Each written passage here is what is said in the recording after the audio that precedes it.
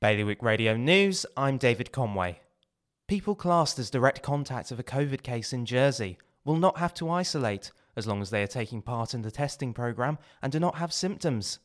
Announced at a press conference hastily organised for Sunday evening and effective immediately, the government said that the contact tracing regime needed to be revised due to the high levels of protection the vaccination programme had given islanders and the risks of serious illness being much lower, despite the virus remaining in circulation.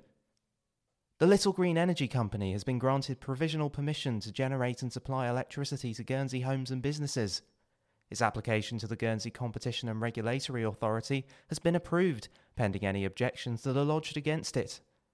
A 33-year-old man in Jersey has been given community service and a 2-year probation order for taking photos of women's bottoms in town using a camera hidden in a bag. Andrew Renniff appeared in the magistrate's court on Friday before Magistrate Bridget Shaw, having pled guilty to taking the pictures and acting in a manner likely to cause a breach of the peace.